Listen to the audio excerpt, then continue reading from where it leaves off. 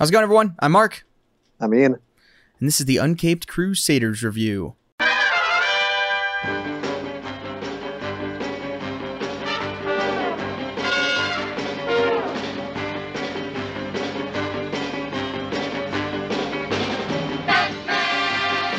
right. Well, we're back. We're still live. It's been a while. It's been a while. I got on the Twitter account for the first time in a very long time earlier today as well. So both things have not been very active recently, but we are back. We are back. So that's good, I guess. If you listen, I mean, life gets in the way sometimes. Hopefully people understand, but no, we're still doing this. We still like doing this, of course. It's just the availability and the schedules lining up is becoming a little bit more difficult, it seems. Yep. Yeah, for sure. But making it happen. There's decent stuff to talk about today. It's been a while. So I guess we can just start with the main Batman-related news thing of the past week, which is that Warner Brothers released the official synopsis for the Batman. So I didn't see that. Yeah, like a full... I mean, it's not any information we didn't know already, but... Pretty general, yeah. But still, like a couple, it's like 5 or 6 paragraphs of a synopsis of the movie officially. So just read a little bit of this. It says, from Warner Brothers Pictures comes Matt Reeves' The Batman, starring Robert Pattinson in the dual role of Gotham City's vigilante detective and his alter ego, reclusive billionaire Bruce Wayne. 2 years of stalking the streets as Batman, striking fear into the hearts of criminals, has led Bruce Wayne deep into the shadows of Gotham City, with only a few trusted allies, Alfred Pennyworth, Lieutenant James Gordon, amongst the city's corrupt network of officials and high-profile figures. The lone vigilante has established himself as the sole embodiment of vengeance amongst his fellow citizens. When a killer targets Gotham's elite with a series of sadistic machinations, a trail of cryptic clues sends the world's greatest detective on an investigation into the underworld, where he encounters such characters as Selina Kyle, a.k.a. Catwoman, Oswald Cobblepot, a.k.a. the Penguin, Carmine Falcone, and Edward Nashton, a.k.a. the Riddler. As the evidence begins to lead closer to home and the scale of the perpetrator's plans becomes clear, Batman must forge new relationships, unmask the culprit, and bring justice to the abuse of power and corruption that has long plagued Gotham City. Ian, if there was a more perfect synopsis for a Batman movie, I don't think I can think of one. I was about to say, like, I feel like that could just apply to like an episode or the whole first season of like the animated series or something, and you just swap out some of the character names and obviously like Matt Reeves' name, and yeah, that's pretty much perfect. Yeah, detective story. Everything sounds great. Like I said, there's been, other than the fake Robert Pattinson, Matt Reeves crap that was being spewed, there's been zero red flags, zero anything where it's like, I don't know about that. Like, there's been none of that. Like, almost everything, there's at least one or two things where you're like, I don't know. I don't know about that casting. Oh, I don't know about that choice. There's been none of that with this movie. None. No. Like, every single thing is positive. Like, it's scary. It is, because you're like, something has to go wrong. We have to get bitten somehow. It's just how cynical we've become as audience goers. But yeah. I'm really hoping that this just turns out to be like, oh, I forgot the good old days when you just got excited for a movie itself because of the filmmaking and just the quality of it, not what it sets up, not all the different themes it'll launch off of and all this other crap. It's like, no, I just want to be excited for a good movie. Yeah. And hopefully it looks like we will get that. Yep. Yeah, everything points to it. I do like that the only thing that I think, and again, this isn't like, oh, this is new or anything like that, but I just like the fact that it literally lists James Gordon as a trusted ally already. Yeah. Which, I mean, makes sense with this being, he's been around for a couple years, but I like, and they did this in Batman Begins as well, but I like the idea, because this is still, Lieutenant Gordon. It's not Commissioner Gordon. Commissioner. And I like the idea of it being it's not the police department, it's just Gordon. Yep. I like that idea, because it seems like we get like a bat signal reveal, like there's not already a bat signal. Just from the trailer, that's just what it looks like. And I don't know. I just kind of like that idea of him not really working with the police department per se, because again, it's all about the corruption in Gotham City, but just Gordon, which again is not any surprise, and we all expect that anyway. But I just like that it kind of says it that way. Yeah, I feel like that's when Batman is kind of at his best. When he's in with Gordon and a handful of others that are like the good cops, but you still have like that kind of internal strife among Gotham, PD and Harvey Bullocks and yeah, things of course. like that. Yeah. And then, like, as we saw in the previous trailer, there's that scene where like Batman looks like he wants to beat up that one cop in like the station, and Gordon has to pull him off. And yeah, so I look forward to kind of the inner politics and dynamics, hoping they'll show off when it comes to like the Gotham City PD and how it's not all just they're all the same, like they're either all corrupt or they're all on Batman's side. So I agree. Yeah. Yep. Yeah, and I just, again, we already kind of knew this, but I just love the idea of it being bookended by the Riddler. Yeah. But then, like, the middle being him going through the webs of the different crime mobs. Like, I like that idea a lot. Like, if you're going to use multiple villains, like, that's the way you do it. Yeah. Because I don't know, correct me if I'm wrong, do you think Penguin is really enough to be his own villain of, like, one movie? I think so. I think notoriety wise, if you do him right, as the full socialite, but I get what you're saying. I you know what I mean? Yeah, I do get what you're saying. Penguin's at his best when he's kind of an adjacent villain who's like, that's what I think, a mob leader, but maybe not the main story. Right. And Batman kind of has to let him go because he has like his front of the Iceberg Lounge and he's able to stay above actually being implicated in everything. That's when Penguin works the best. So it seems, but I don't think that's what we're going to get from just what we've seen. It seems like very much a very hands-on Penguin from Colin Farrell. That's what it just seems like. We're getting a much more abrasive version of Penguin. So I'm not exactly sure where they're going to go with that. But again, it's also the beginning. It's all the beginning of these characters. So I mean, kind of like going back to the first season of Daredevil, which Kingpin really ticked me off. And I mean, I thought it was all good, but the Kingpin character took me a while to get because it's so not Kingpin in that first season. Right. But again, it's because I was missing the point of, it's not Kingpin. He's not Kingpin yet. Right. And that's the whole point. Yeah. So, once you realize that, it helps. Obviously everything. So I'm hoping it's more of a scenario like that with the Oswald Cobblepot character. So yeah, I think it will be. But I'm also excited for all the stuff that we just haven't had spoiled for us. Like we still don't know who Peter Sarsgaard is in the movie. No, we do. We do. Do we? Yes, he's the commissioner. Oh, I'm pretty sure. Is. Yeah, I'm pretty sure. Hang on. I don't remember when I saw that, but I did see that in an article that I was reading. Huh. Hang on. Let's see if it has it on IMDb yet. So, but not Loeb. He's some other. I don't think it's Loeb. I'm pretty. It might be, but I feel like it was they were using a different name, which again doesn't really matter. The only commissioner name that matters is Gordon. Yeah, of course. All right, let me see if it's here. Also, could be a red herring because Peter Sarsgaard is a pretty recognizable big name actor to have in a kind of role like that. So I wouldn't be surprised if it was the old, oh crap, that's not what I wanted to do. Ah, crap. Oh no, sorry, it's not. Maybe you were right. Oh no, sorry, district attorney. He's the district attorney. Okay, but the commissioner is someone else. The commissioner is Alex Ferns. That's right. I think we saw him in a trailer. But it's Pete Savage. That's the name of the commissioner. But no, he's District Attorney Gil Colson.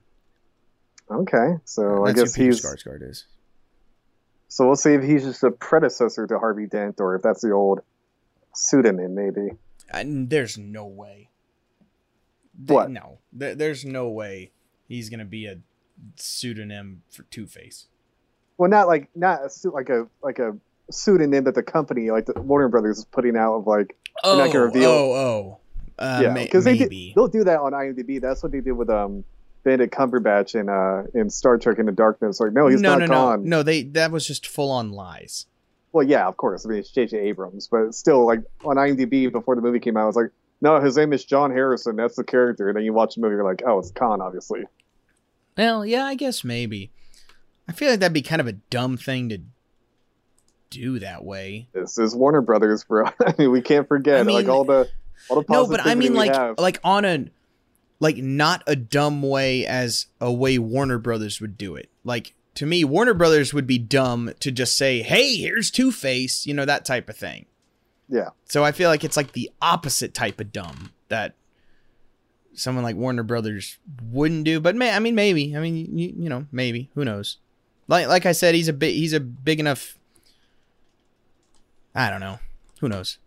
Well, have you heard the other rumor about apparently the news that's been going around about Batman? I don't think so. Really? That apparently there's a Joker, and that the Joker will either make an appearance to the end of this movie or is going to be the next movie. I will guarantee that that's going to be a rumor of every single Batman movie ever made. I hope so, because that was the one thing I saw, and there's even an actor that they're already attributing to being the Joker, which I'm like, again, I hope it's just he was on set one day and no, I think all that stuff's crap. I mean, obviously, a lot of it has been crap. I mean, the whole Robert Pattinson baning Zoe Kravitz on the Batmobile and him and Matt Reeves getting the fist fights, you know, which is obviously probably from the freaking Snyderverse camp, which I would not put past them. Probably. But yeah, I saw that. I was like, oh, please. Again, that, like we were just talking about how there have been no red flags. And so, like, to me, that would be a red flag because I love the Joker. He's my favorite villain of all time. I need a break from him. I'm sorry. It's not the Joker's fault. It's freaking Hollywood's lack of originality and the, you know, trend followers, and they all just want to cash in on the popularity of the character. But like I saw that, I was like, please don't let that be true. I sure hope not. That's a horrible idea. So too. I would love, because like this is supposed to be a trilogy, right? Matt Reeves has said. To be perfectly honest, I have no idea. Okay, I don't know if that was ever confirmed, but let's say it is a trilogy. He plans on doing 3 films. I am totally fine with the Joker not showing up until the 3rd film, even. I'm perfectly fine with not having the Joker at all. Really? Yes. Like, I'm over it. I get that, but I feel like if you're going to do a wide-spanning Batman story about, you know, one iteration of Batman, at some point you have to have the Joker, kind of. I don't think so. I don't trust anyone able to write a proper Joker character anymore. I think it's dead. Even Matt Reeves. Maybe, but at this point, nothing would interest me less than the Joker right now in any way, shape, or form, or in the near future. I understand. I mean, you're not wrong. I just don't want to see it. That stems from, to be honest, that stems from me not wanting to see anything I like on screen anymore. Because anytime there's something where I'm like, oh, I really like this. Oh, they're going to adapt this or they're going to make this. I'm like, no. Yep. Yeah. No, you're not wrong. So I'm not going to lie. That's a big part of it. Yeah. God. But it's like, but that's, you know, I kind of feel that way, but we kind of felt that way about Batman after the whole Ben Affleck, Zack Snyder debacle. Now here we are finally getting the character done properly again. But I know you're not wrong. No, that is a fair point. And yes, in if there was ever a scenario that I think I would feel best about it, it would be, you know, with this Matt Reeves stuff for sure. But where he belongs, God forbid, in a Batman movie. But Right. Just for some reason, every time I think of the Joker, I just think of these morons pulling in Joaquin Phoenix to do it. Oh, God. And that's just why I'm like, Well, I guess that was too popular. It was. But hey, we're getting a stupid sequel, so if anything, that just kind of... If that ever happens, I will be shocked. Oh, I think it will, because I think Warner Brothers, again, how desperate they are, is like, no, we will make this happen, even if literally no one from the original movie comes back. Well, yeah, that's fair. That's fair. But I see that as that just, again, like adding conflict to the whole, how the hell are we going to mash these two storylines or universes, whatever, and it's like, so if that's the case, like, please give me a stupid Joker sequel if it means we never have to see him interact with Robert Pattinson. Yeah. Yeah, no, that's a good point too. That's fair. Oh man. All right. Well, anyway, we'll see. I think that covers the Batman. Yeah, but anyway, everything's looking good with the Batman, so less than 100 days. Definitely excited about that. And some sad news, Dean Stockwell passed away. He was the voice of Tim Drake in Return of the Joker. Oh, that's right. I did see that. Yeah, that was sad. Yeah, 85 years old. Obviously an all-time classic Batman movie. One of the best ever made, so absolutely. Definitely shout out. Definitely shout out to him. As far as I don't really have any other news until I'm going to talk about Hawkeye for the next hour and a half. Oh, that's right. Yeah, dude, I've been I'm so checked out on so much. I don't care. Yeah. Anymore. The only thing I care about now is Dune. The fact that we're getting Dune 2. Yeah, we'll talk about that also in a minute. Yeah. But is all I care about. And then I don't care about anything Marvel. I don't care about anything Disney. Yep. Most of the crap Netflix puts out now is garbage. Yep. I don't care about Squid Game, despite every stupid idiot telling me to watch it. Yeah, I haven't watched it either. No, why would I? Why do I want to watch a bunch of poor Koreans kill each other for money? Oh, great, man, fast. Yeah, just nothing really appeals to me about it. Yeah, no, I'm with you. I don't care about really anything. Not even just superheroes. I just don't really care about anything right now. And it's we're not trying to be hipster or contrary. Yeah. We're just, that's how the market's become. People are just so turned off by everything. Yeah, I have. No, I think I've been to one movie in the theater this whole year, and it wasn't even Dune. It was. I think it was that M. Night Shyamalan movie. It's the only time I went to a movie theater this whole year, and I only went to 2 or something last year after the pandemic hit. Yeah. So I think I've been maybe 3 in a year and a half. I mean, part of that is also the movie theater here is not great, so I'm just sure, I don't what's the point? Yeah. If I was back home where there was a good movie theater, I probably would have gone to more by now. But yeah. But anyway, no, there's nothing I'm excited about.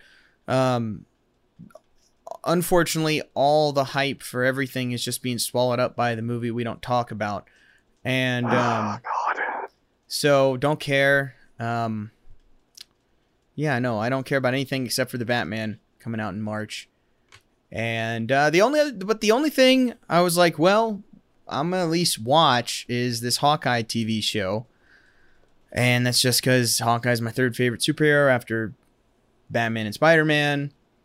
Love the character. I love Jeremy Renner. I hate that they decided not to do the character in the MCU.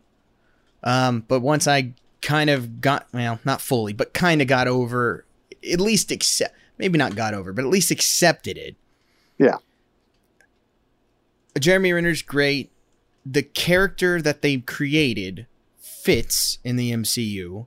Sure. With, how they couldn't use his actual character because they basically gave that to Tony Stark.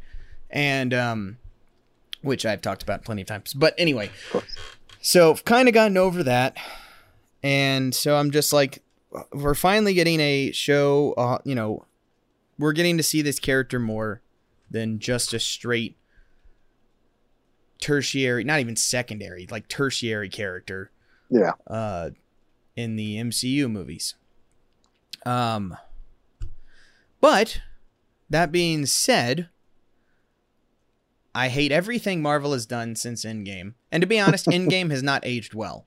But I still love it. But me too. But look, Endgame is a really stupid movie. I enjoy. I think all the moments are great, but a lot of it is really, really dumb and dumber the further we get from it. But regardless, that's the last thing good that the MCU has done. Yeah.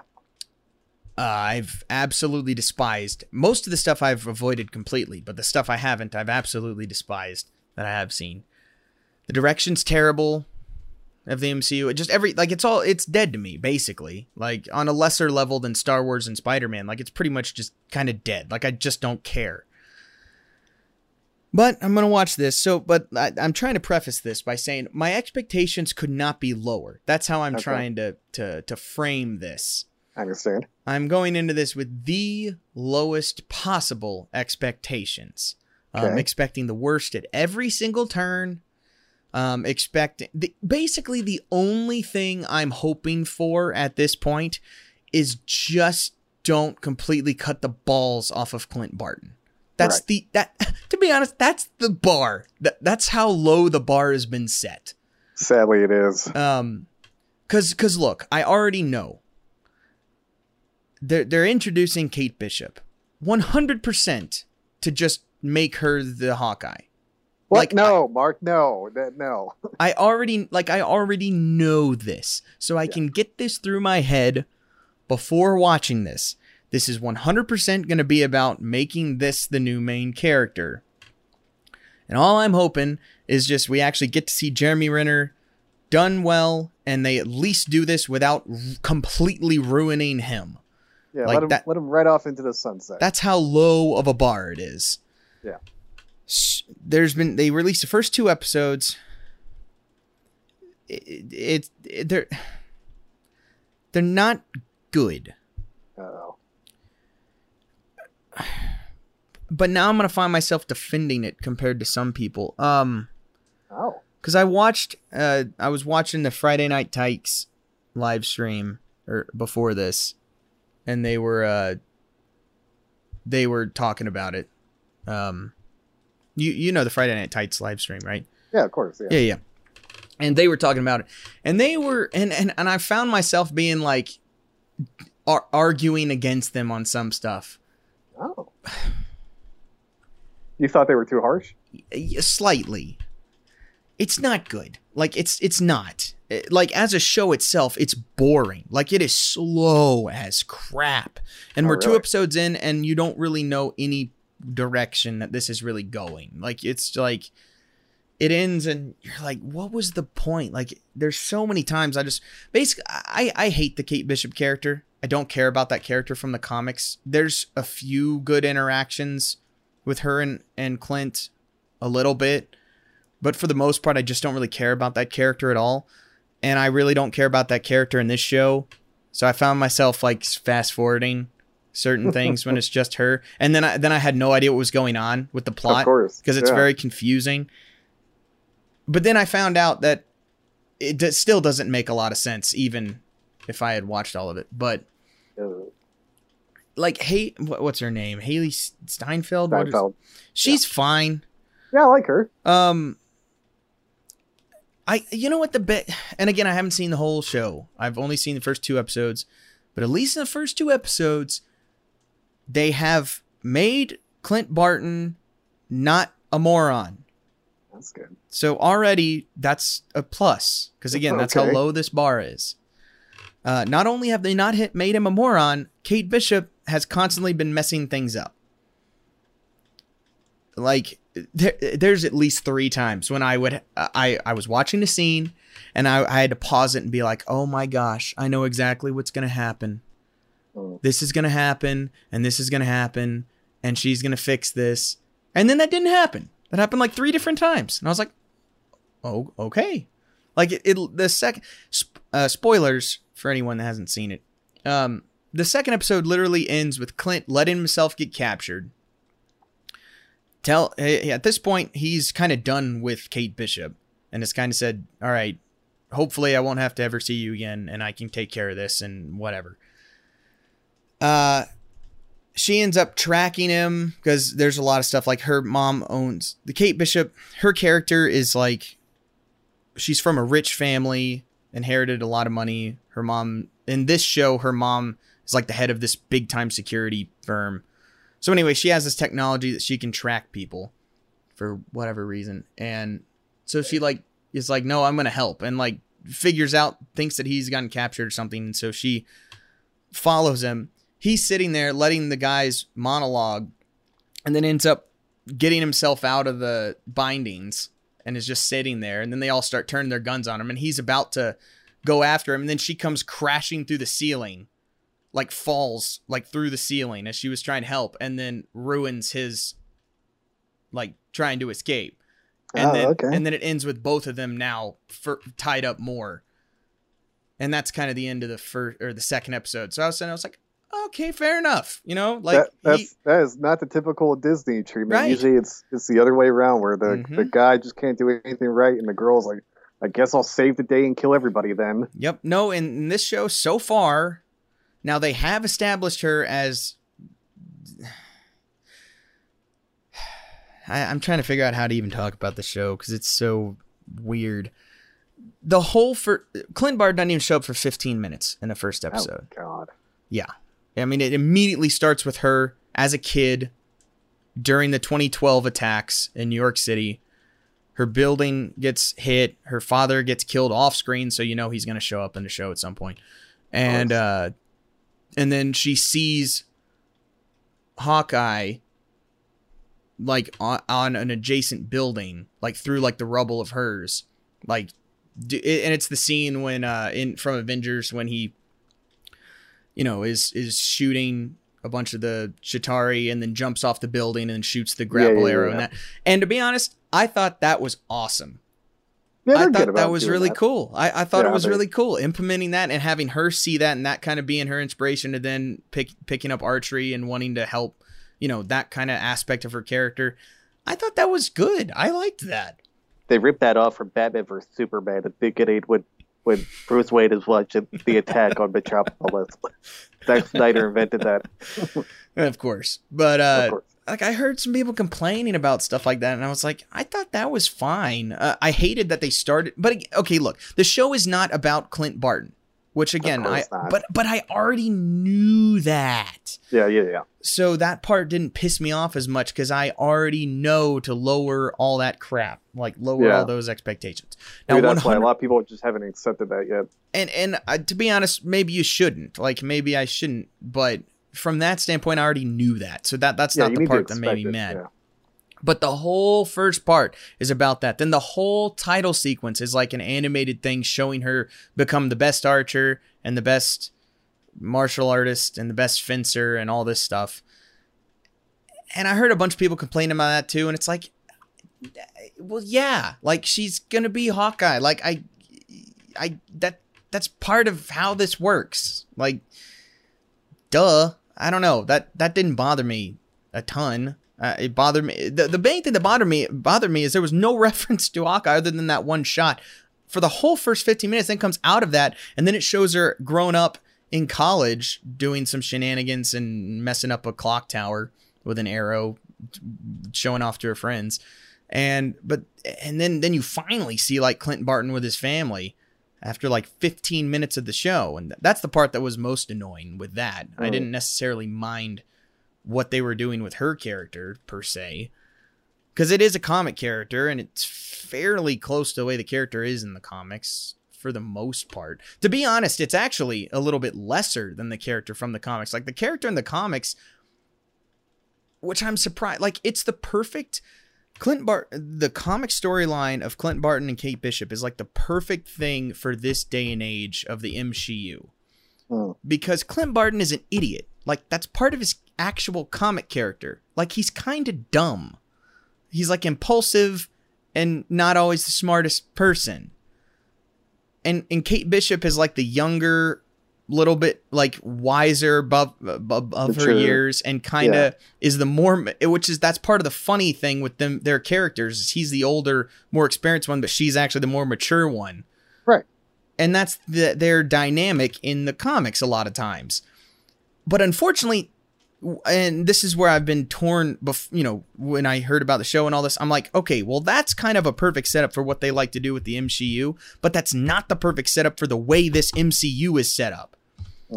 With his character in the MCU is not like that. I gotcha. So I was like, are they just going to force that? And then the argument can be, oh, it's like the comics. Well, no, it doesn't appear to be the case. Weird.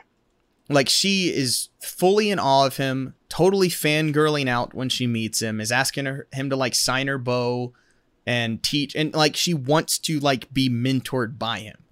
What was complete opposite of Ray? Yep, it is. Like she 100% is just fascinated with him. And he's just kind of like, you've inconvenienced my whole life for no reason. And he's just kind of putting up with her a lot of times. And then she's constantly messing up also. Yeah. I mean, they established that she's good and that she can do some stuff, but he had to save her from getting beaten up by thugs. I mean, of course, she did way better than she probably should have in this fight anyway, but still, he had to come down and save her.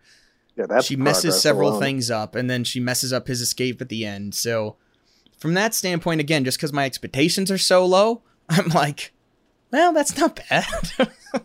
Right, compared to what we normally get nowadays. Right. One thing that happens is, again, the worst part of this show, like with aside from the MCU stuff, these shows are just horribly written, and this show is also horribly written. Oh wow! Everything's just plot convenience. Everything is happening where they're like, oh, we need this to happen.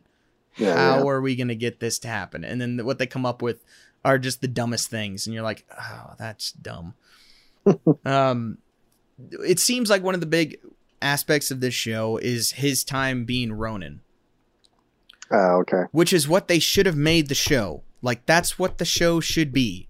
It should be Clint Barton, and it should be a two-part thing where you see flashbacks of his time being Ronin, and you see the aftermath and what he's dealing with now in the fallout from it. That's what the show should be about. But no, that's not the full thing, but that's an element of it. But it's more like MacGuffin based, at least so far. With, you see this black market auction, and here's the Ronin sword, and here's the Ronin suit that people found in the destroyed Avengers mansion because nobody thought to go there. And look, it's so stupid. That's so dumb.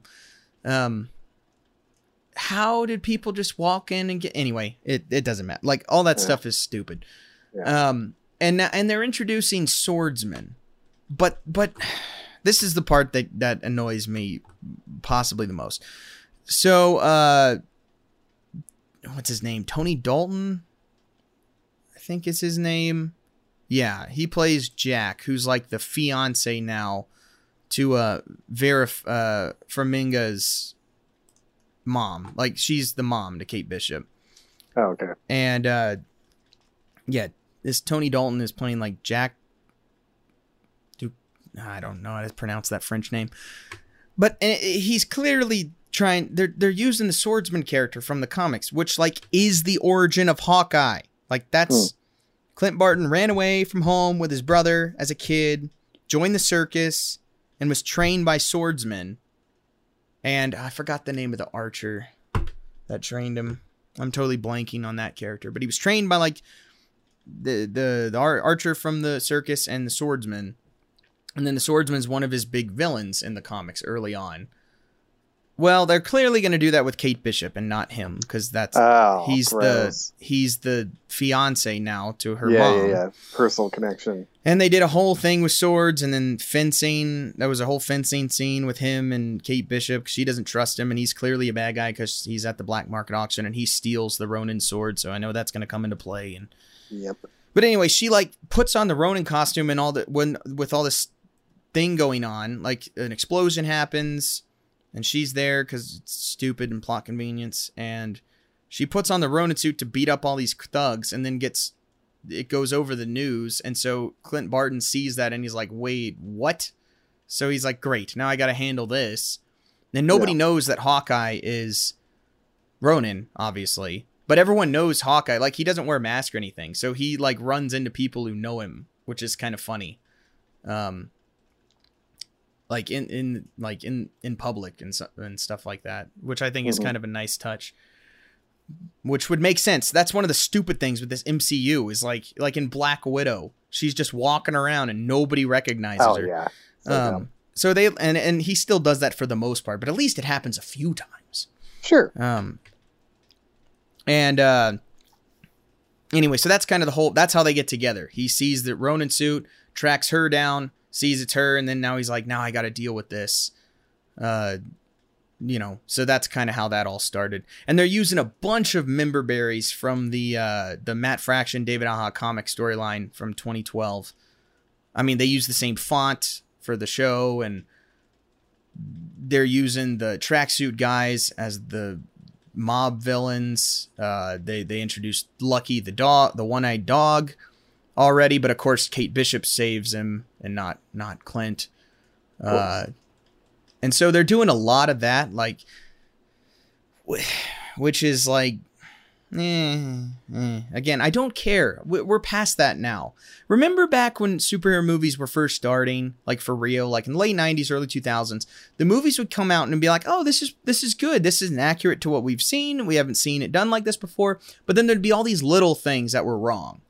Yeah. Like, oh, why didn't you do the web shooters? Oh, exactly. Why don't they have the right costumes? Like, you know, all these little things. Yeah. It's like the exact opposite nowadays. Yep. It's now they took all those complaints and they're like, oh, people want this. And then threw the good stories out. And like, we don't care about that or doing accurate characters or the stories. But hey, look, he's got the right costume. Mm-hmm. So this show has a lot of that. I totally get you. Like they introduced Clint Barton now has a hearing aid. Which is the comic character. He's deaf in the comics. Now, I do think they did a good job with that. When I saw that in the very first scene, you see him, he's watching a theatrical, like Broadway play of the Avengers. And it's like the worst thing ever. But it's meant to be. But the stupidest part is they call the play Rogers the Musical. Not Captain America, Rogers. Okay.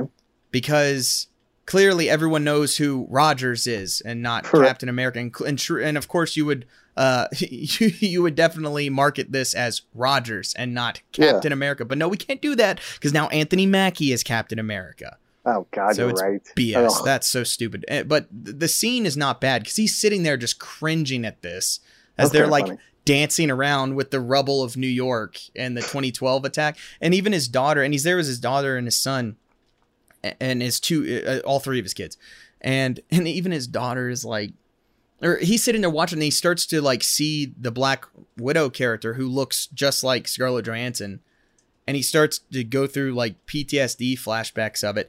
And he turns his hearing aid off at one point. And so it's just like this muffled sound. And then his daughter snaps him back out of it. And then but when I saw that, I was like, oh, they're doing the hearing aid now. And again, that's just to try and make up for the fact that they can't write a good character story. The little thing. And I was like, of course you would throw this in now. Like now we've had this character for all this. But then they made a fair point. Because at one point, Kate Bishop comments on it. Like he ends up saying, hey, come on, walk on this side because I can hear you better on it. And she's like, oh, what happened? And then you just see this quick flash of him just going through all these explosions and all these fights in the MCU. And I was like, well, that makes perfect sense. Like, of course the character would eventually go deaf because he's just a human. Yeah. And I was like, I actually thought that was awesome. I was like, that's actually a great way to implement that from the comics into now. Because that makes sense. If he's working with the Avengers for a decade as a human through all this stuff, like that, he would deteriorate like that. Like that totally makes sense. So I actually really liked that. Yeah. So again, there's like little things that I've liked so far, but again, I just don't trust anything right now. And so we'll see. And apparently the Florence Pugh character is going to be in the rest of the show. So, oh, that's right. That's not a good sign. That's a very bad sign. So, like I said, my expectations are trying to be as low as possible. But for the first two episodes, again, my only thing, just don't ruin the Hawkeye character. I know I know the show is going to be bad. I know the writing's going to be bad. I know the story's going to be bad. Just don't ruin the character. So far, they haven't. They did have a whole 15-minute part where he had to go to a LARPing fest to try and get the suit back. And that's really stupid because it just goes on forever. And you're like, wow, they really couldn't write anything in this show, could they? Gotta kill time somehow. But so far, the character they haven't ruined. So I guess that's my main thing. And there's been a couple other things that I thought were okay. But, you know, it's not good by any means. But they still have plenty of time to mess up. It could be worse. Let's just say it's probably the best Disney Plus Marvel show. Which, again, is a very, very, very low bar. But I was going to say, not a whole lot of competition. But so far it probably is. So far, they're what, 0-4? Yeah, for sure. Big time. Like not even like ground outs, like strikeouts. So, we'll see. Anyway, I talked about that way longer than I meant to, but. Oh, you love Hawkeye. I know you like Hawkeye. Anyway, so that's that. All right, now we got to go to the other longer section of the show, because we got to talk about movies we've seen, Ian, and I've actually seen a handful of movies. So you have. I saw. Luckily, I've only seen 2, including one that we both seen. So okay, well then let's just go through the ones that aren't Dune, and then we'll talk about Dune. Okay, but the only other one I saw was The Duelist, which was Ridley Scott's first film. Okay. I'm going to try and go through all of his movies because he's almost 90, and I have a feeling he will not be with us much longer. Which, as much as I love him, I kind of hope that happens before he makes Gladiator 2. Yeah. I love you, Ridley Scott, but please die before that happens. I'm over. I don't know. I'm torn with Ridley Scott. It's kind of like Steven Spielberg for me, where I'm like, it's like 50-50, where sure, some of these greatest, some of my favorite things of all time, Alien, Gladiator, even The Martian, I really liked. I love The Martian. So there's these movies, and then there's other ones that he's made some awful movies. Really don't like. So it's funny. It's funny how, although at this point, it's almost every director. There's almost no directors where it's just like everything is great. I know for you it's Christopher Nolan, not for me, but for no, even Nolan has had some. I didn't like only one Insomnia. And again, it's because he hasn't made that many. The only one I could think of off the top of my head is Mel Gibson, where like everyone has been fantastic. Villeneuve, I would put in that category so far. Yeah, I don't like him quite as much as you do, but the movies are definitely like well done. That's for sure. Oh yeah, they're all good. Yeah, that's fair. But again, it's these directors who haven't made as many movies. Of course, but that's what I like about Ridley Scott is that you can tell a lot of most other directors, especially younger ones, really care about each like filmography of theirs, and like they're very selective. Ridley Scott just loves making movies, and even his bad movies, he's great at directing. I mean, sure, none of his movies look bad. Yeah. No, definitely. And so that's what I love about him. And he has one of my favorite quotes ever, where someone asked advice about becoming a director. He's like, you're gonna come up with a million reasons not to do a film. He's like, just do it, and you'll be glad you did at the end of the day. And it's like, I like that attitude. Whereas Tarantino is like, oh no, when I make an announcement, my next film is going to be a freaking huge big deal, and it's only a film that I have every control over. And Ridley Scott's like, no, I'll do it. To be honest, I think Tarantino's onto something there, though.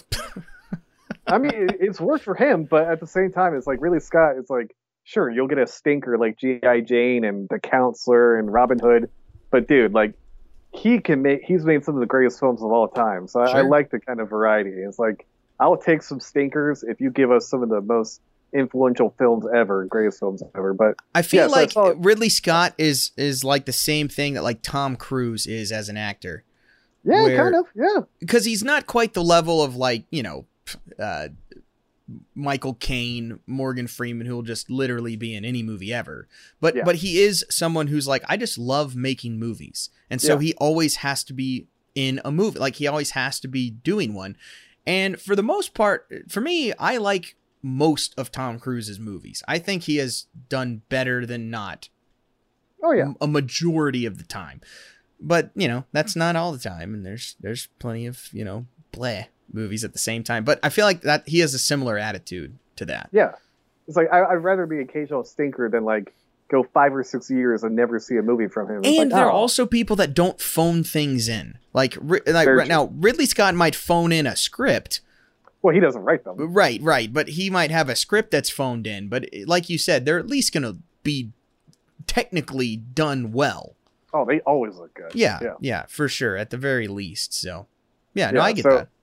Yes, and this was his first film that he ever did, and it's definitely, you can definitely tell this is his first film. But then, even with that in mind, you're like, holy crap! For a first-time director, he makes this. It's amazing. This is a real life story about these two French officers in Napoleon's army who were these two real life guys who like dueled each other, I think like 6 times over the course of like 15 years. Just this like crazy, just heated personal hatred for each other. And it is great because that was the whole fashion back then in France was dueling. We need to bring that back. Seriously, why not? I'm not even kidding. Like, it would solve some problems. Oh my God, yes. I would love for so many of our political agents to go out like freaking Hamilton. Yeah, why not? But anyway, it looks great. The editing is a little choppy. Obviously, I kind of attribute that to amateur filmmaker at the time. But it looks great. It's a really good movie. It's a really concise movie. There's no pointless storylines. There's like really no fluff. It is really just focusing on these two guys. And it's like, oh, here we are 5 years later. We're not even going to go into the whole, like, what they've been doing this whole time. It's like, here's, like, we're right at the next duel that takes place 5 years later. And it's great. So they don't waste any time. Beautiful movie. Obviously, not a pixel of CGI in the entire thing. Mm-hmm. Definitely recommend it. And I'm trying to go through all of his movies now and see all the ones I haven't seen. But this is one I definitely recommend. Gotcha. Yeah, that's fair. But yeah, that's it for me. Other than Dune. Yeah, I've actually seen a handful. I watched Mel Brooks's History of the World Part 1. Oh, nice. For the first time, which is fine. Like, I mean, it made me laugh, but it's not even close to the top of the other Mel Brooks movies for me. No, there's some really funny lines, but not really like there's parts that are funny, but as a whole, it was just kind of it was all right. Yeah. It wasn't quite as like there's nothing worse than a bad comedy. Like there's no worse movies than bad comedies, and it wasn't that. No. But there were definitely parts that are just like meh. I like when Mel Brooks is a little bit more. I don't know how to say this. Reined in maybe a little bit, which sounds dumb when you think of like Spaceballs and Blazing Saddles, but like yeah. I don't know how to explain it. Just some of those movies to me seemed a little bit more streamlined with the humor. I get you. It kind of felt like Seth MacFarlane, where it felt like a bunch of funny ideas and concepts that maybe quite didn't go together in one film, but they're like, oh, we'll find a way to kind of piece them all together. And it's like, whereas Spaceballs and like Young Frankenstein and Blazing Saddles obviously had like an actual story and kind of plot that the producers, like all of those, I would put way, way above this one. Yeah, for sure. But again, there were some really funny like moments and concepts that you can tell they came up with, and then it's like, oh, okay, we need to actually make a film around this. Yeah, exactly. As a whole, not great, but parts definitely very funny. Oh yeah. I liked it fine. I finally watched the movie version of The Shadow because I've been in The Shadow. I've liked to listen to the radio plays. I've gotten into the comics now. Nice. I'm doing a free trial of the like Comixology, whatever that they have where you can read comics for free. So I read the Shadow Year One from I think like 2011 or 2012. Fairly recent, but I just went through Razor Fist lists of like best Shadow comics. Yeah. And so I have a handful of those. I just started Blood and Judgment, which was a controversial one from the 80s that most people hate, but he really likes. So, anyway, but I've started to do that. But I watched the movie, and it might just be because my expectations were so low, and I'd already heard about most of the stuff that happens in the movie. Mm-hmm. So none of the really dumb stuff like threw me off because I already kind of knew it was in there. Right. I didn't mind the movie. I thought the movie was fine. Like it does some Shadow stuff really well. And obviously there's but there's a handful of very stupid stuff in it, of course, but a lot of the Shadow stuff was fun. Like I thought they did a pretty good job with the origin of the Shadow and a lot of that stuff. I thought Alec Baldwin did a pretty good job. I liked him in the movie. I'm kind of surprised he never quite made it as like a top leading guy because I definitely think he could have been. He should have been more. I mean, he did a lot. He did Hunt for Red October. But that was like before this. and everyone was like, oh, he's going to be the next thing. And then by like the later 90s, he was not anymore. Yeah, I wonder if it was because he's such a prick to work with. I wonder if he just got that reputation. People were like, I mean, he's good, but I don't want to work with the guy. Could be. I was so thrown off through most of the movie because I'm sitting there and whenever the Shadow is on screen, I'm like, there's no way this is Alec Baldwin. No. And then at the end, they do the face morphing thing where he had prosthetics on the whole time. I was like, oh, okay. Well, that makes sense with this whole Shadow character, because this whole thing is making himself invisible, is hypnotizing people. So it totally makes sense that even when he's visible, his face is still disguised. And so I really like that touch. Like, there was a lot of things like that I liked, like little things that I thought they did a good job. And it's just kind of a dumb kind of, I don't know. It's that 90s era that we just don't have anymore. Yeah. And so part of it was fun for that, where it was like just kind of the nostalgic of watching an older superhero movie is just kind of nice too. I feel the exact same way about the Phantom movie. It's like I rewatched that not too long ago. I'm like, I still really like it. Yeah, I haven't seen that one yet. You should, especially after rewatching The Shadow. It's right there because there's a lot of dumb stuff, but you get the Phantom right, and it's like it's practical. And it's this kind of fun, just popcorn adventure flick that they respect the character, and it's like that's all I really need. Mm-hmm. Yeah. So I totally get the low reviews for The Shadow. Like, if you don't care about the Shadow character, there's almost nothing for you in this movie. Yeah, you would eviscerate it. Yeah. So I totally get that.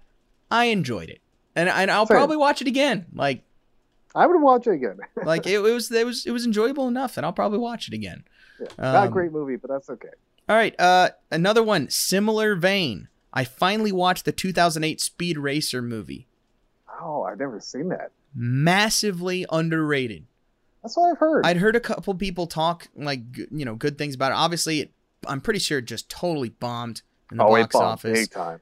Everything the Wachowskis have done. Yeah. Since. And it's one of those weird things where it's like, I grew up with Speed Racer. I grew up watching the show. I grew up watching the cartoon. So, I know the character Speed Racer. And so I can come at it from that angle. But this movie is so ridiculous.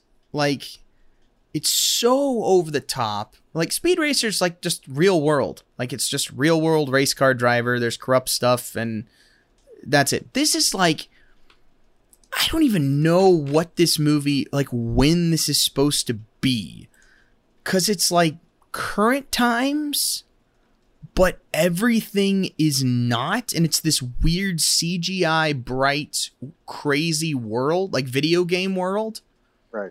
But then they're talking about, like, he's talking about watching watching a rerun of the 1941 Grand Prix, like with his dad. And it's in black and white. And you're like, so what time is this supposed to be? Because it seems like it's like way in the future because of the way everything looks. Mm-hmm. So that's one thing I can't quite figure out. I don't really know when it's supposed to be set. And that can be very off-putting. And if anyone who's a real fan of the show, I can totally see how nobody could get over that, the aesthetic of this movie. Because it's ridiculous. Yeah. I mean, it's all CGI and it's all just a big video game. But I thought they did a pretty good job with the character. They annoyed me with the, again, spoilers with this movie. Yeah. It's from 2008. In the show, I'm sure it was a manga first, but in the cartoon, there's a character called Racer X, or the Masked Racer. And in the show, it's the older brother of Speed. He got into a big argument with his dad. His dad didn't want him to race yet, didn't think he was ready. He stole a car, wrecked it, and then basically left the family. And they never heard from him again.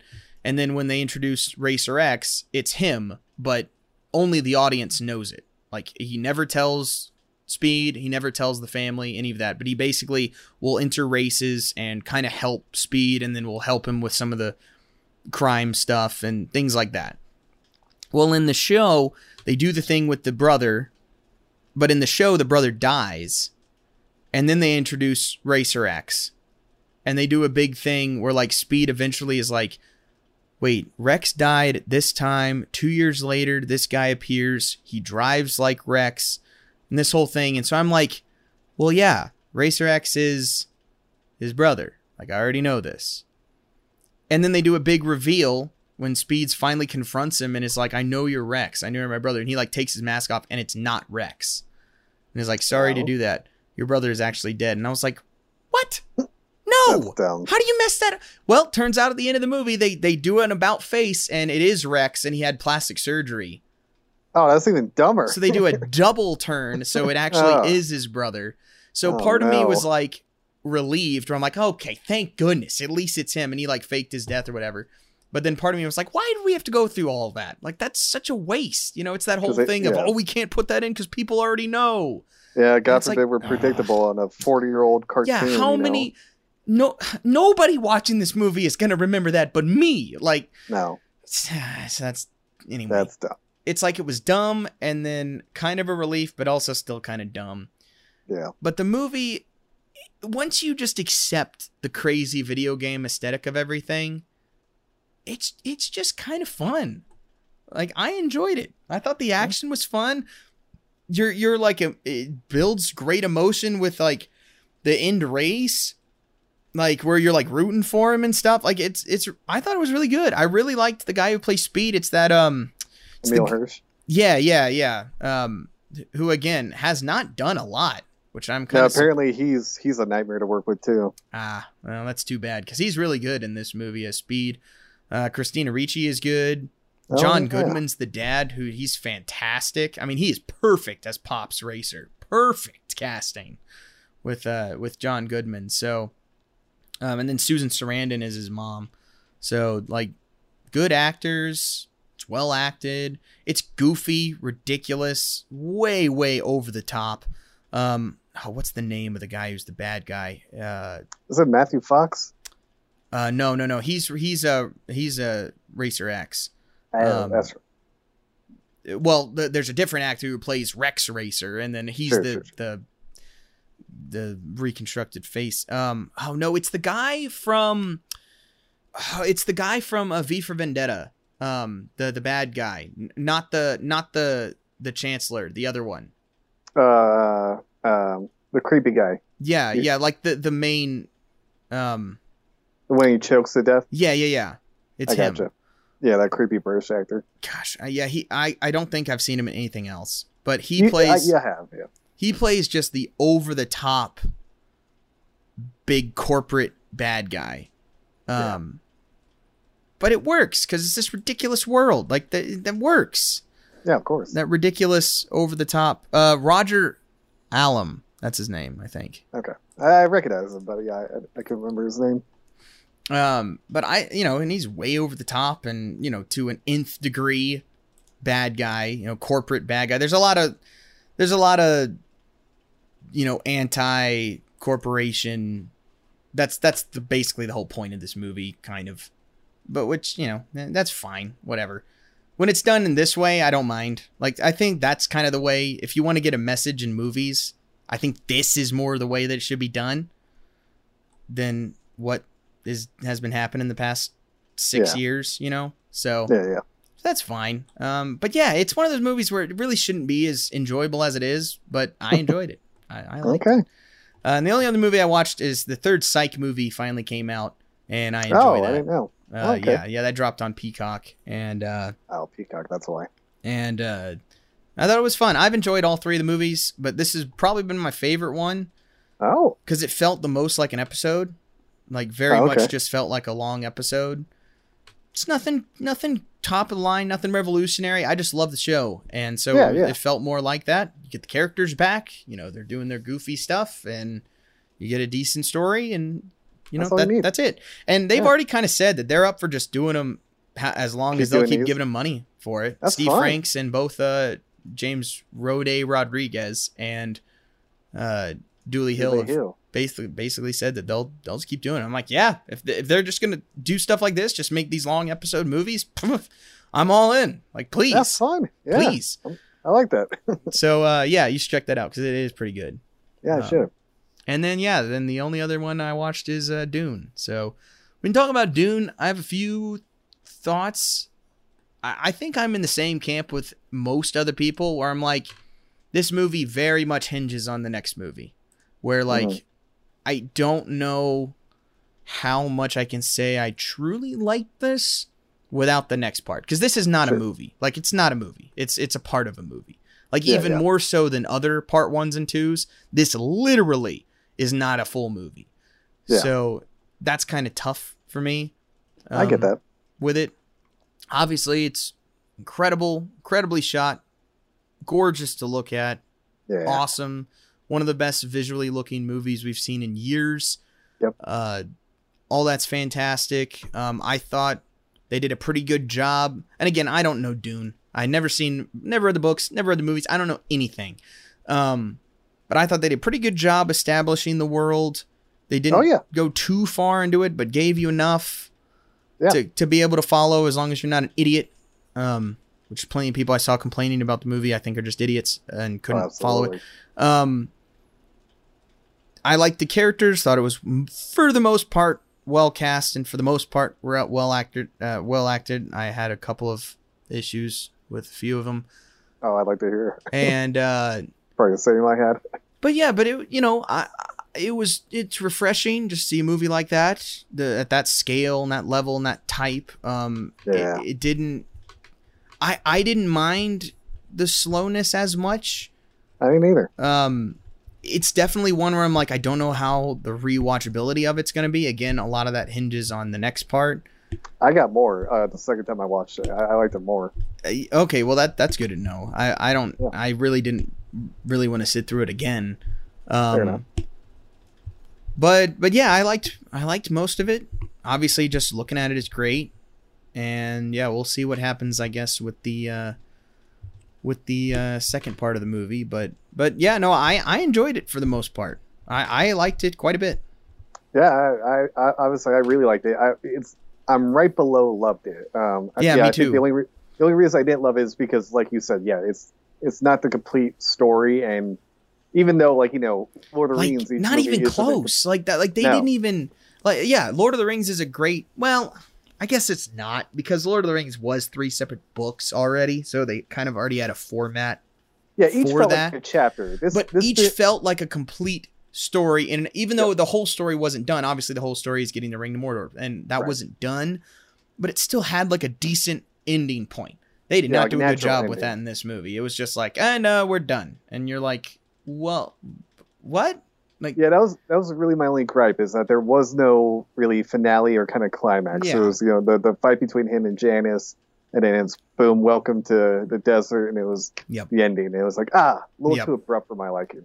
Yeah, and it literally says, this is just the beginning. Like, that's literally like the last line. You're like, oh my gosh, come on. Yeah. You got to do better than that, guys. Like, yeah, because the rest of the movie, the writing was really good, and that line stuck out. But that was also one of the few casting choices I was not a fan of. Yeah, that wasn't the one I liked the least. Oh, who was it? I hated Jason Momoa. That's fair. I knew it was going to be one of the two. He's so bad. And look, I'm fine with Jason Momoa. The dude can't do anything. He can literally, and he can't even do it that well. No. But all he does do is badass warrior. Yeah, that's it. And he's fine at that. Yeah. But there's even the other movie stars that just play themselves, The Rock obviously being the biggest one. Of course. They still have Will Smith has way more range than that. I mean, when you think of Pursuit of Happiness, come on. Well, I mean, okay, more than Jason Momoa, but he still plays himself. Sure. His self has more range than Jason Momoa. Yeah, that's fair. I mean, okay, yes, I'd put Will Smith like in the Tom Cruise more camp, where like they can do characters, but still be them. I agree. Yes, I agree with that. But anyway, the point is, he doesn't have even what like The Rock or Ryan Reynolds. Because they're, we're in that Red Notice movie, which I've watched muted while talking to people on the phone. So I've almost gotten through the whole movie of that. You couldn't pay me to watch that crap. Yeah, I've had it on subtitles while I've talked to other people on the phone, just having it on the background. Because I don't care. Really? But at least like they have some other element of like leading actor, some other likability. Like, I don't know. There's just something else that they, yeah. And everything he does just kind of feels forced now. And it's just like, and it did not fit in this world in any way, shape or form. And it was just like, you stick out like a sword. Even Dave Bautista was good and was way better in this movie. Like, and he kind of is a little bit in there, but I mean, he's like 2 scenes really, and all he does is like yell. But even still, I thought he did fine. But it's fine for Dave Bautista, yeah. But no, like, yeah, and especially with the acting ability of everybody else in this movie. Yeah. I mean, Rebecca Ferguson is phenomenal. Oscar Isaac, and I'm not a huge Oscar Isaac fan. He was good in this. He's great in this movie. Yeah. Brolin's good. Skarsgård is always freaking phenomenal. Yeah. So you have all these guys. I mean, even at the end, Javier Bardem, I enjoyed. Yeah, he was really good the few scenes he was in there. So you have all this star power, and then you just have him who can't do anything but just that, and you're just like, is this character really necessary? No. It's like if women didn't drool over him, he would not be a thing. Mm-hmm. Yeah, because he shouldn't be. Because I hate his Aquaman. Even people who drool over the Snyder cut, no one was like, "Oh yeah, Aquaman was one of the best parts." No. Like, everyone's quietly trying to forget, like, "Oh yeah, he was in the movie." Yeah, and I know, character. And then I just don't care about Zendaya. I don't either. I don't even hate her. I just don't care. And she was not even barely in the movie, so who knows what her character is going to do. We'll see how it goes in part 2, where she'll be featured more prominently. Yeah, she doesn't act really. So she's the same as she is in the Spy movies. Like, she has like that one eyebrow raise and is like kind of sarcastic and like emotionless. Yep. And she's just this very caustic character, and that's just kind of it. And so yeah, we'll see, but we didn't see enough for her to really know. But whatever. And then Timothée Chalamet, I think, is fine. I thought he was good. Yeah, I liked him fine. I liked him better than The King, of course, but I went back and rewatched The King a couple days ago. Good Lord, dude! I don't know how a movie that slow with nothing happening is still that interesting. I don't know how a movie like that good just completely flew under the radar. And so many people didn't like it. Like, so many people think it's boring and slow, which it is, but somehow I don't care. Like, I still it's like nothing happens for so long in that movie, and I don't care because I just like all these characters and how they interact, and I think it's so interesting, and I freaking love that movie. Funny happens. But yeah, getting back to Dune. Yeah, no. A lot of people said that, obviously, talking about the whole, splitting into 2 parts, a lot of people said it should have been a miniseries, but I'm glad it's a movie, because I hate how it feels like now we just want everything to be a miniseries because we just want to binge watch it and not leave our couch, and that's just further adding to the death of movie theaters, where it's like, that was why I was happy for this movie to come out, like a big eventful, epic movie to experience on the big screen. Mm-hmm. Like, nothing felt like a green screen. It was amazing. Like, the scope of everything felt massive. It was like, I don't want another Squid Game, but in the Dune universe. It's like, I'm so sick of TV series now. Nope, I totally agree. Totally agree. I'm glad they're doing movies, because this needs to be on the big screen. I know, like, even obviously TV shows have gotten so big with like Game of Thrones now that they look great, but this needs to be a movie to truly capture the vastness. Yep. Nope. Totally agree. 100%. And I enjoyed it. Definitely happy that they're going to make another one. Me too. Yeah. Curious to see where it goes, and there's a lot they can go from. There's like 6 books, and they're all crazy. Yeah. Yep. It gets weird. I can tell.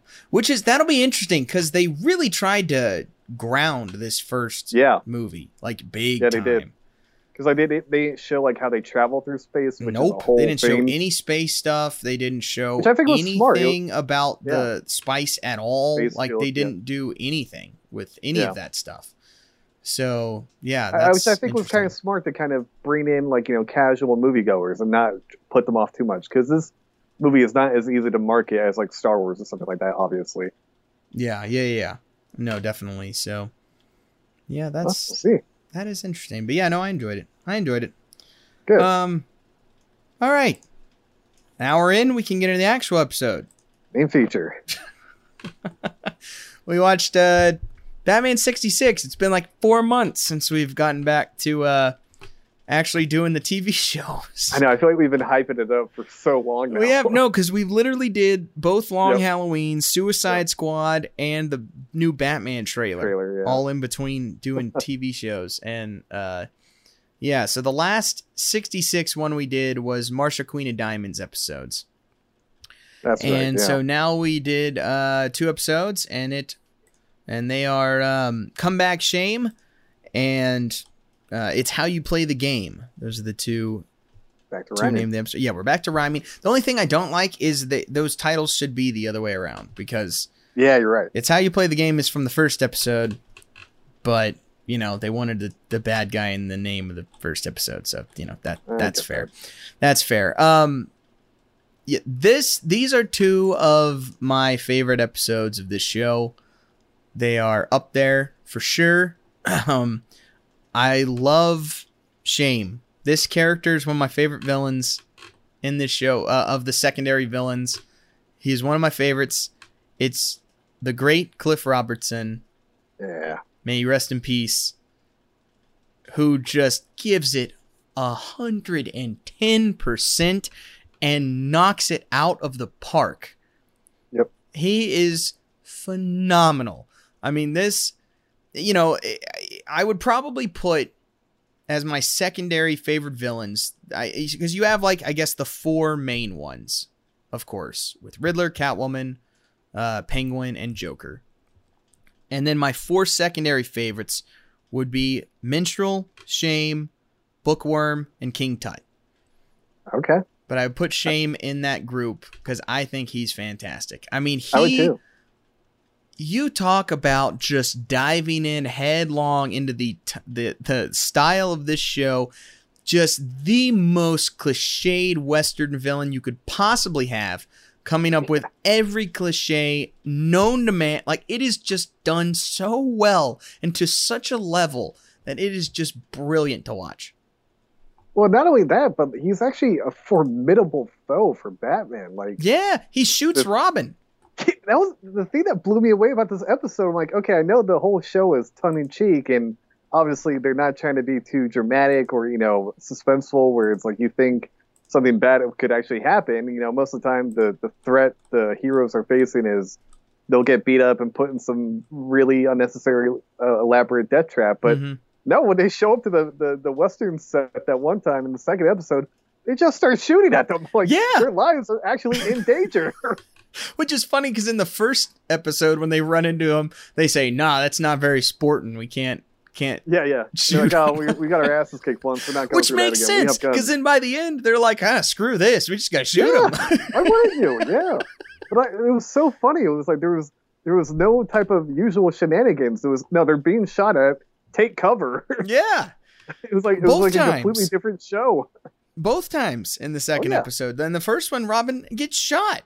I know. I was blown away by that. I'm like, nah, there's got to be like, something hit him and ricocheted. It was like, nope, he's got a bullet in his ankle and Batman is going to extract it. He's fine 3 minutes later. Yeah, that's hilarious. But wait, he took some penicillin. That's all he did, which begs to question, why is this not being marketed in the medical community? How many lives are you letting die from your miracle drug, Batman? Like, selfish prick.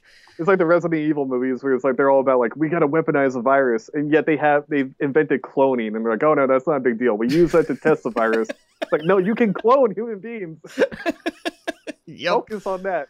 Yeah, no, exactly. It's just perfect. It's perfect for this show. Everything about this episode is just this show at its best. Like it is. It goes all out with the only thing that's a little disappointing is we get no Commissioner Gordon and Chief O'Hara, really. You're right, we don't. They're literally at the beginning like, car thefts above our head. Nope, calling Batman. Then they don't show up till the end. Yeah, I thought about that too at the very end. I'm like, have they been in this episode? I'm like, oh no. That's okay because everything else. But everything else is so great. I mean, Cliff Robertson just steals this whole thing. Like, he's so good. He's so good in this. And we're all right. I want to talk about one of the best death traps scenes. Oh yeah. In the whole show. I mean, it's not one of the best death traps, but it's one of the best death trap scenes of all time. So they get captured by another good thing about this episode, the girl hench lady is like actually effective. You're right, she is. Yeah, like she helps capture them both times. Like she helps. Yeah, she's not like a dunce. No, she helps with the Bruce Wayne and car theft, and then she actually shoots the chandelier to help capture Batman and Robin. She could have shot them, but we digress. But that's a different thing. But yeah, so they're captured by Shame and his gang, and they literally say, "All right, are we just gonna shoot him?" And he's like, "Nah, it's not very sporting. It's perfect because he's a villain." And so they tie him to stakes in the ground in the middle of the town, and then are gonna go to the other side of the town and shoot their guns in the air to scare a herd of cattle that will then trample Batman and Robin to death. Which maybe at the time nobody realized how dangerous it was, but after Lion King, everyone realized how dangerous it was. And stampedes are no joke. No. Kill you easily. Yeah, easily. So that's happening, and that's the big tag at the end of the first episode, and that's the big cliffhanger. And then, so they start coming towards him. They don't have much time. Robin's freaking out as always, and Batman's like, "Hey, all this vibration and of the stampede has loosened one of my stakes." So he's able to get the one stake free, but he doesn't have time to cut anyone else free because here they are. So what he does is he takes off his cape and proceeds to be El Matador and direct them away from Batman and Robin using his cape, just yelling "Toro, Toro" as they just run past him. And not only that, his feet are still stuck to the stake, but he's still doing the little feet movements with it. Oh, he's committed. And Robin's sitting there going, "Ole, Batman, ole!" Yeah, I lost it. My gosh, it's brilliant. It's so funny.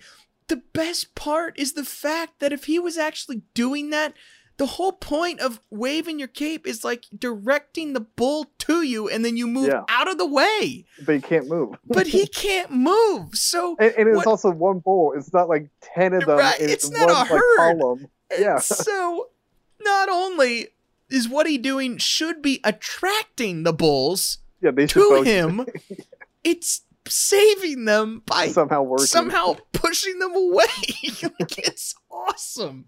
It is one of the best escapes in this whole show, and I just die laughing. Just the whole scene is just perfect.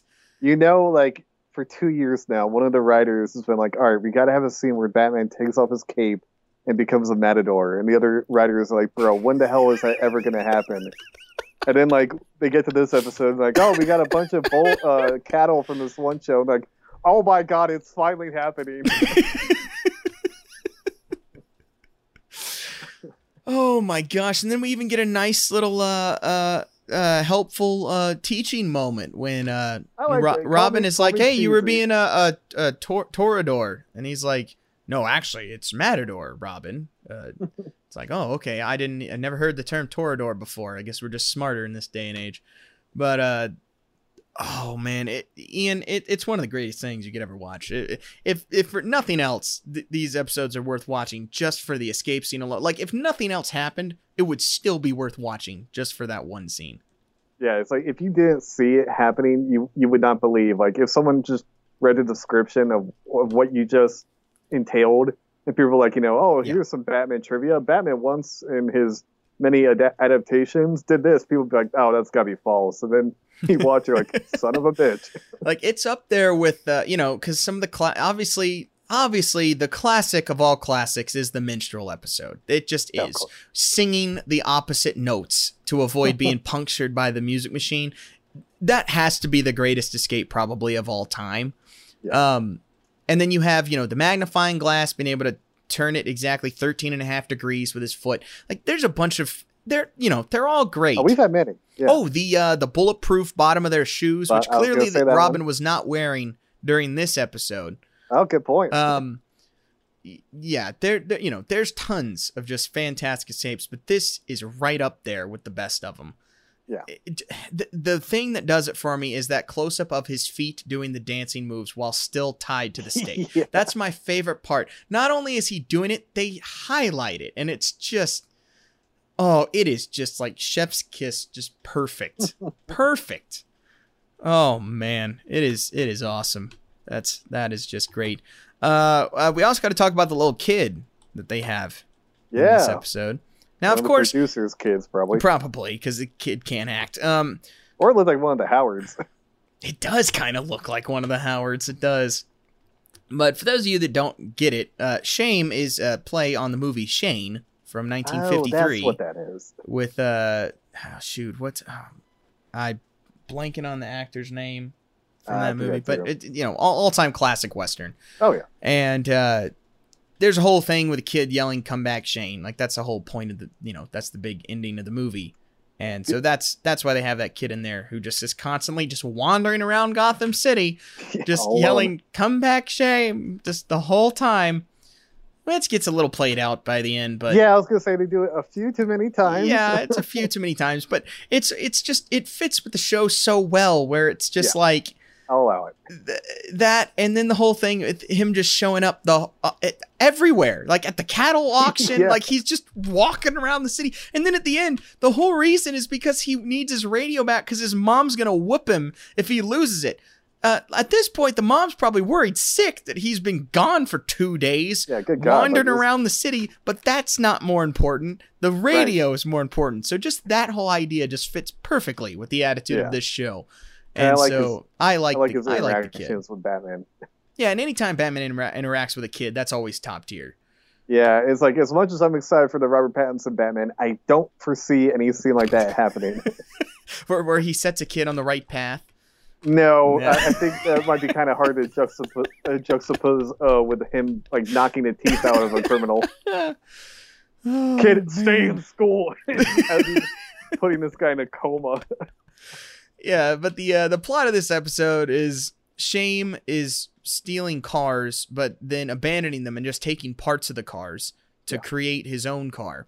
So Batman and Robin are trying to figure out why, and they think, he's going to try and enter a race car in the big Grand Prix or whatever it is with a for the prize money. Batman and Robin are also really stupid in this movie or in this episode. They don't even know what the real plan is until literally it's already done. Like they don't even stop it. Like they can't even figure out till the crime's already been committed. Because again, I mean, like you said, Shame's like a good villain. Like he's actually a formidable villain for Batman and smart. Yeah, and like Cliff Robertson is like kind of a great foil for Adam West. Whereas, as we always talk about, Adam West takes the character 100% seriously. Dude, Cliff Robertson takes this character 100% seriously. Yes, yeah, he does, and that again, that's what makes it so great. That's the common thread with the best villains on this show. That's what all of them have in common, is they go full bore into whatever the ridiculous type of character it is, just going 100%. And that's why we love the Minstrel so much. That's why we love Bookworm so much. That's why we love King Tut so much, because they take this absurd, I mean, even more so, I think, than the comic villains, because those have a character and they're still going full out and are perfect, but it's almost the new made up secondary characters that part's almost more impressive, because they don't even have that to fall back of we're at least like an actual Batman villain. It's like, no, you're this ridiculous character we just created that makes no sense whatsoever. They're like, all right, bet, and then they just go full bore into it, and it's perfect. Yeah, because we've seen like big name actors who like guest appear on the show as villains, but Mr. Carney, we are looking at you. Yeah, that's the first one that comes to mind. It's always the first one that comes to mind, of course, and or Liberace, but it's like, but yeah, they just kind of phone it in because the whole appeal is them like, it's this big name, actor or whatever, guest appearing, and who cares? It's a famous TV show. I went in on this, but I don't care. Exactly, but now Cliff Robertson, who was a big name at the time, does not care. Well, not quite. He was on his way up at the time. He won an Oscar, I think, 2 years later. That's right, yeah. But no, it's like he could have just gone that route of like, this is just something I have to do to cut my teeth before I get the big gigs. But no, dude, he goes all out, and it's great. Oh man, yeah, exactly. It's fantastic. All of them are. All the henchmen are good. Yeah, and they are. and the girl, like they all go for it, and again, that's usually the characters you don't really, they don't really matter that much, and usually they're not that great. But in this one, both henchmen have kind of their own kind of thing, and then the girl is really good. So they're not completely inept. No, yeah, and actually they're pretty good criminals and are confounding Batman pretty much the whole time. Oh yeah. Like I said, like they pull off their big heist before Batman can get there to stop them. Pretty much, yeah. And their whole plan is actually they're gonna make this truck supercharged where it can go 300 miles an hour and outrun the Batmobile and be able to herd or to carry these 4 Angus cows, black Angus cows that are worth like $300,000 a piece. Yeah. So we never see the truck in action, right? No, we don't. They weren't. That was the only kind of weird part. Was like you kept building up this massive thing. I guess they ran out of budget on the. Yeah, I think they did. But I guarantee, because they probably had this whole like big climactic showdown of like some cool race between like the truck and the Batmobile, and it was like, all right, guys, we kind of blew it with that Matador sequence, but yeah, that's the one drawback is they do kind of set up this big Batmobile versus this truck, and then it never happens. So that is a little disappointing. But the big shoot at the end is so great that that's good. It doesn't even matter. So that's kind of the whole thing. They're trying to figure it out. They end up stealing the cows, and then we get this great scene where Batman and Robin are trying to figure out where they're going. Or no, this happens before when Batman when they escape from them. Shoot, when was it? Now I'm confused. After Robin gets shot. No, before that. Before that. Oh. When at some point, when they go to they find the abandoned car, Bruce Wayne's car that was stolen. Yes. Which I want to come back and talk about that scene too. And they put together that this car was like, they found like the guacamole dip. Yeah, or they whatever. found like specks of food. Yeah, and so they're like, oh, what serves at this place? So they know that that's where their hideout is, but they've already left. And Batman is like, I know where they've gone back to their previous hideout. And Robin's like, well, why would they go back there? We already know that was their hideout. He's like, yeah, but they'll think that we already know that. And then so they'll go back there thinking we won't think to go back there. He's like, all right. And then it turns out that not only did they go back there, but Shame already knew that they were going to know to go back there. And I think here's the quote. He says, I knew he'd think he'd come back here. Which again, is just this show at its best. Yeah. And then of course that's when they just are like, well, we can't put him in a death trap. Let's just start blasting him. And he shoots Robin. Works. And they have to abandon the chase and go back to proper medical attention, and then that's when we have the Bat-Cillin. That's just a magical elixir that just heals bullet wounds immediately. I guess so. And but then the second time, you know what? We'll talk about the end in a second. I want to go back because we forgot to talk about the lingerie scene. Oh, yes. So Batman and Robin know that he's stealing cars. So they're going to spring a trap for him. And they're going to, Bruce Wayne is going to put out a radio announcement saying his car, this super special car with all these pieces that they're going to need, is going to be shown and whatever. So to try and lure the criminals in. And so they're out running errands for Aunt Harriet.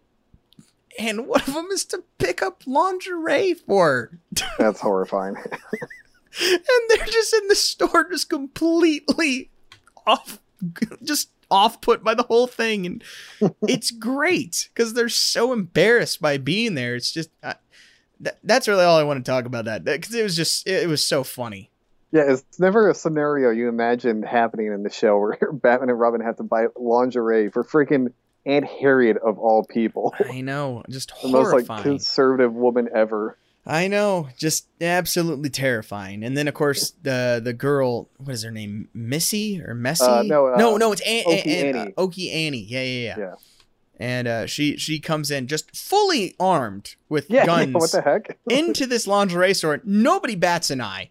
No. And then she just helps them out. So they give her a ride, and then of course it turns into an ambush, and their car gets stolen. But that was all part of the plan because Batman The Bat Cycle.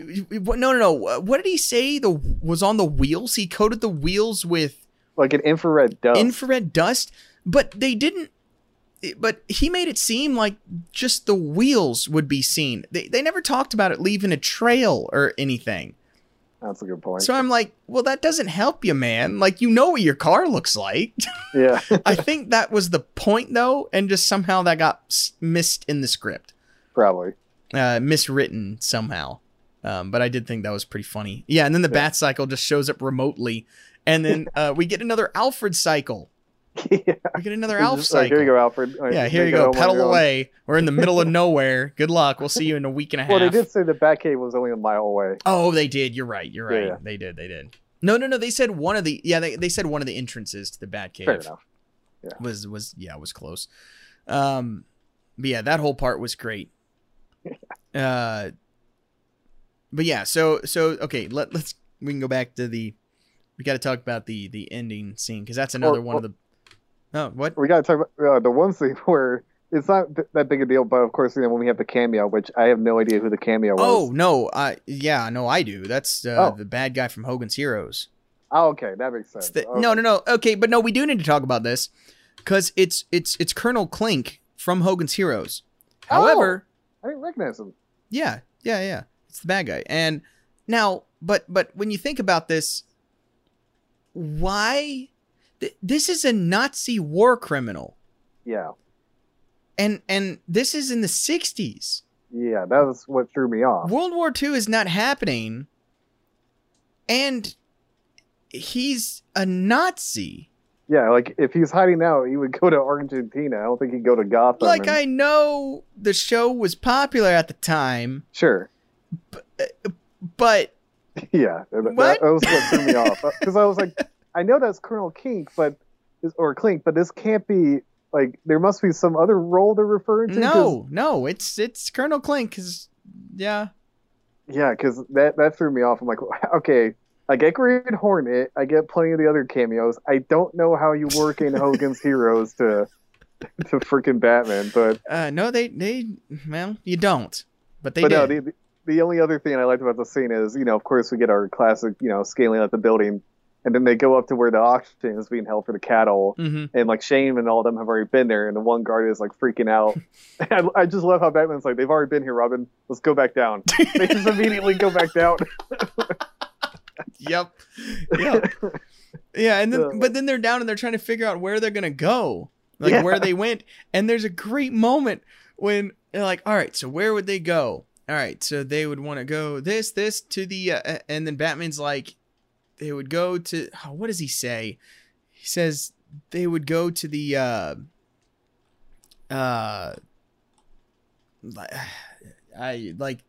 stockyard. Is that what he says? Like they go to the stockyard and they're just going, and Robin's just the whole time going like, right. And he's like, they go to the stockyard and he just goes, wrong. He goes, wait, what?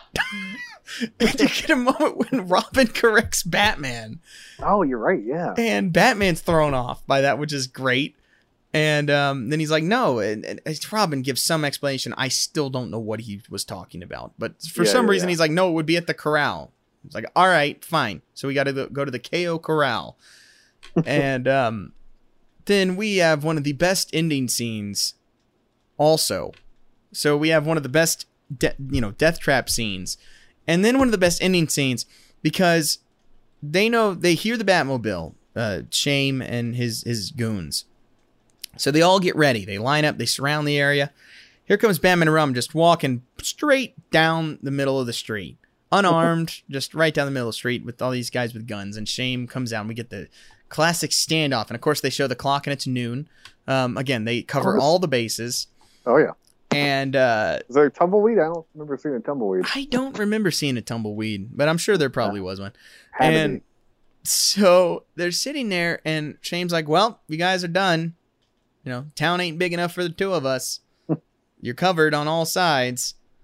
And because all of the goons are all around him and pointing guns.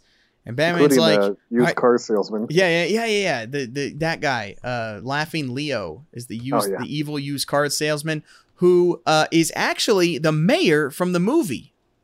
Oh, who's playing Tiddlywinks. Oh, okay. Yeah, that's actually the same guy. So he came back. Nice. And so Robin and Batman, they don't have guns. They're surrounded by a bunch of guys with guns, and Batman just goes, Robin, follow my lead. And he throws a smoke bomb down, and then they duck, and they just unload right on them and just completely can't hit anything because the smoke's in the way. This is bulletproof smoke, Ian, that can totally protect Batman and Robin from all methods of gunfire. And then we have one of the best lines ever when Batman is sitting there and he just goes, Robin, if there are 9 guns, 6 bullets each, how many bullets is that? And Robin's like, well, it's 54. It's like, I've counted 53. And then you hear one more. Psh! It's like, all right, they're out of bullets. I love this on so many levels, Ian. Like, just anyway, just the thought of Batman being able to count a barrage of bullets. Yeah, on top of each other. While sitting there covered by bulletproof smoke that for some reason prevents them from getting hit is already good enough. But the fact that it's implied that he can count bullets that are shooting, but he can't multiply 9 times 6 is the best part of that whole thing. I didn't even think about that. He has to ask Robin what 9 times 6 is. Oh, maybe he knows, and he's kind of patronizing Robin a little bit. Like, all right, kid, you need to. Maybe, but that's somehow. Not nearly as fun to think about. No, I agree. I like your version. It's so funny. Oh, great! Just this show. I'm telling you, this is when the show is the best. It's just the more over the top you can go while taking it seriously is the best thing for this show. And the fact that, perfect way to put it. I mean, they're just sitting there and he's counting 54 shots, and that's how he knows they're out of bullets. And they don't have any reload or anything. Just they're out, and now we have to punch them. Like, it's just, it's awesome. It's fantastic. It is one of the better big ending fights for sure. And including the fact of Robin riding one of them like a horse. Oh yeah. While yelling, wee, yippee, wee-ha! Oh man, for like a minute straight. Like, it just keeps going on. It's brilliant. It's brilliant. I don't know why, but at the beginning of the fight, right then, as soon as the smoke clears, I don't know why, but freaking Robin's stunt double is so obvious, more so than usual. His hairline is like at the top of his head. Whereas like most of the time it's pretty good. Like, you can't really tell it's not Burt Ward. Yeah, but this one I was like, that is not even remotely Burt Ward, and I don't know why it was so obvious this time. Also, he doesn't usually have a stunt double. That's what I was saying. I'm like, yeah. Like, that's part of the funny behind-the-scenes stories about the show. There's no choreography. They're just like grabbing anything breakable and just wailing on each other. Yeah. Oh, no, for sure. But I just love the behind-the-scenes stuff of Burt Ward being like, yeah, no, they literally just killed me on this set. Like, he didn't have a stunt double most of the time. He's like, and they'd bring in a stunt double for Adam West, and they'd be like, no, we can't use a stunt double because, like, your face is shown. Yeah. So then they would just proceed to kill him. Like, he went to the emergency room like every week with injuries. It's so funny. You need to watch some interviews with him talking about it because it's hilarious. Oh yeah, I've heard a lot of like interviews with Burt Ward about the role, and it's like there's some crazy stuff that they literally tried to. Apparently his package was too big for TV back then, so they literally wanted him to take pills to shrink his genitals. Yep. Like, no. Say, here, kid, you'll probably get cancer and die, but it'll be worth it. Oh, it's so good. All that stuff is just fascinating with the way Burt Ward was treated on this show. One other thing I forgot to mention, another reason that Shame is actually like a legit imposing villain is when he finds out that Batman and Robin didn't die. Yeah. He freaking trashes the room like he gets like legit angry. Whereas usually like when the villains like they find out their plan doesn't work, they do the classic like, oh, darn it, or I'll come up with a new way. But no, he freaking goes all out, and you're like, what show am I watching again? Yeah, and they're like scared of him. Yeah, it felt like freaking Kingpin, like having a rager. Mm-hmm. No, it's great. Yeah, that's a good point. I forgot about that. That is a great moment. Yeah, that's a fantastic moment. But yeah. This is just great. This is just one of the better episodes for sure. It's one of my favorites. Oh, yeah. Always has been. I really enjoyed it. Shame is one of my favorite villains. He does come back for some episodes, I think in season 3. Damn. I believe. So yeah, not for a little while, but He is in 2 more episodes, so cool. That is going to be fun. That's going to be fun to see, but yeah, Shame is he's great. Cliff Robertson is awesome. Just goes full out, just absolutely knocks it out of the park. You know, of course, for those of you that don't know, it was Uncle Ben in the Raimi Spider-Man movies, just an absolute treasure. Oh God, love him. And yeah, R.I.P. passed away. I don't know what, 10 years ago, maybe. God, that long? 5. I don't remember. It was a little while ago. Yeah. And but yeah, for sure, just an all-time great and great episodes to watch. So definitely highly recommend these episodes. Comeback Shame, and It's How You Play the Game. These episodes aired on November 30th, 1966, and December 1st, 1966. And they have decent ratings. There's 7.3 on IMDb for both of them, which should be way higher. I agree. But we think about that with most of our favorite episodes from the show. I don't think most of our favorite episodes get the love that they should. No, they like the commercially marketable ones, which is fine, and most of those are great too. But I mean, these are right up there with my top episodes for sure. And it is maybe my favorite of the season so far. Yeah, they're just fantastic. So make sure and go and check those out. I mean, this is just if these episodes just cram basically everything that's great about the show all into these episodes. There's almost the only thing is Commissioner Gordon and Chief O'Hara. Like, some of their stuff isn't in here. That's about it. But as far as everything else, the staples of this show, the ridiculous death trap escapes, the over the top but given it they're all villain, ridiculous magic potion healing, it just has everything you would possibly want in these episodes for sure. So highly recommend it. All right, the next we'll be back in the animated series for next week. Have no idea where we're at. It'll take too long to look up with that one. Yeah, but we're back in the animated series for 3 more episodes. So yeah, make sure and come back for that. But when we're back in the 66 show, unfortunately, they can't all be quite as good as these. Of course not. But we get the penguin. We get the penguin next. Okay, that's something. Yeah, so we got the penguin's nest and the bird's last jest, and we're back to rhyming too. Oh, so nice. That's always fun. And then after that, we're back to Catwoman. Oh, that's always good. For after that, so we got a couple of solid episodes coming up for 66 for sure. We're back in the animated show, which is, like you said, always annoying to look up because it's never in the right order. No, we'll announce it when we do the episode. Yeah, but that's pretty much all I got here. You have any other things you want to talk about? Any final things about the episode or anything? No, just love Cliff Robertson, man. Uncle Ben, he's a goat. He is fantastic. All right, make sure to follow us on Twitter at Uncaped Review. I post all the episode links and other random pop culture and superhero stuff. And you can follow me on Twitter at MarkBrand. You follow me at Ian Park. Let's go ahead and do that as well. And that pretty much does it for this episode. Thanks for listening, guys. And hopefully we'll have the next one out, before a month, like we've been for some of the last ones. But we'll see. Just keep an eye on the Twitter account. We'll post updates with that. But thanks for listening, guys, and we'll talk to you next time.